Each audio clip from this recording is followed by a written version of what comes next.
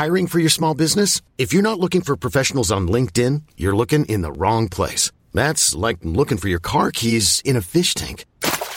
LinkedIn helps you hire professionals you can't find anywhere else, even those who aren't actively searching for a new job but might be open to the perfect role. In a given month, over 70% of LinkedIn users don't even visit other leading job sites. So start looking in the right place. With LinkedIn, you can hire professionals like a professional. Post your free job on linkedin.com/achieve today.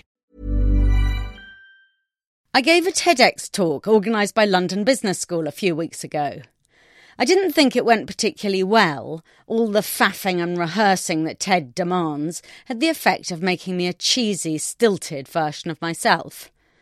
As I skulked off stage, an MBA student came up to me in a state of great excitement. "That was awesome," he said. I demurred, but he went on, "I couldn't believe you said that." This was puzzling, given I had just spent 18 minutes giving a motherhood and apple pie talk about why I was junking journalism to be a maths teacher. Then he explained, "You said the word bullshit in a TED talk." We stared at each other in mutual amazement. He was shocked at my use of the word. I was shocked at his shock. To me, bullshit is not a swear word. It is my meat and potatoes. It's what I've written about for decades. I use the word because there is none other that does the trick. I suppose I could say nonsense instead, but that would be a euphemism. And euphemism is almost always bullshit. Yet recently I've noticed something odd is happening. The corporate world, despite producing bullshit in ever greater amounts, is increasingly prudish about the word itself. When I wrote a column on how to spot bullshit, a reader posted underneath, "I object to using BS, spelt out, in a daily newspaper, especially one as esteemed as the FT. These points can be made just as well without scatological language." A surprisingly large number of Financial Times readers recommended the message. Equally, when Travis Kalanick banged another nail in his own coffin by getting caught on camera yelling at an Uber driver, the headlines were all about his swearing. He said the dread word bullshit at least 3 times. But his real offence was that he refused to listen to the financial woes of the driver, preferring to jab his finger and shout in an obnoxious fashion. My all-time favourite story of misplaced prudery over swearing comes from Goldman Sachs. During the financial crisis, a leaked internal email described one of its mortgage-backed securities as one shitty deal. The bank's response? An anti-swearing policy, which meant henceforth employees would be protected from language that might upset them. While companies become more priggish, the evidence mounts that swearing at work is something we should be encouraging. I've just been sent an advance copy of Swearing is Good for You, The Amazing Science of Bad Language by Emma Byrne, an impressive catalogue of research showing how effing and blinding helps us deal with pain, bond with others, is associated with intelligence, and makes us more inclined to trust each other.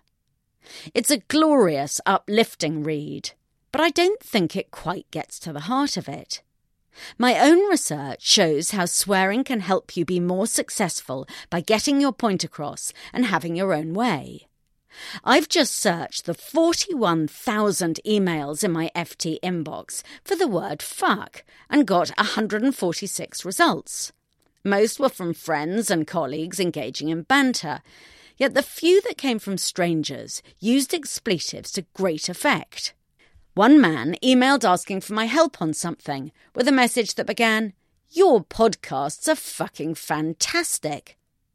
The addition of the swear word slowed me down, made me judge the outrageous flattery to be sincere, and tricked me into saying yes. In another, a reader forwarded a message that he'd received from a McKinsey consultant that ended, "Bests." "Who the fuck says bests?" the reader wrote. Once again, I paid attention, laughed, and put it in my bullshit cupboard with a view to giving it a prize. Just in case anyone priggish is listening to this, I ought to end with something obvious. Context is all. Swearing is only recommended for people who are amiable and who know how to communicate. It should never be used by those who are nasty or angry. Among the messages in my collection was one from a man who had taken exception to something I'd written. His stream of obscenities deserved to be deleted unread, but I've kept it as evidence that swearing can still hurt and disgust when it's used with just that intention.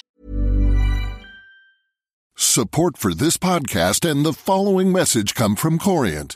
Corient provides wealth management services centered around you. As one of the largest integrated fee-only registered investment advisors in the U.S., Corient has experienced teams who can craft custom solutions designed to help you reach your financial goals, no matter how complex.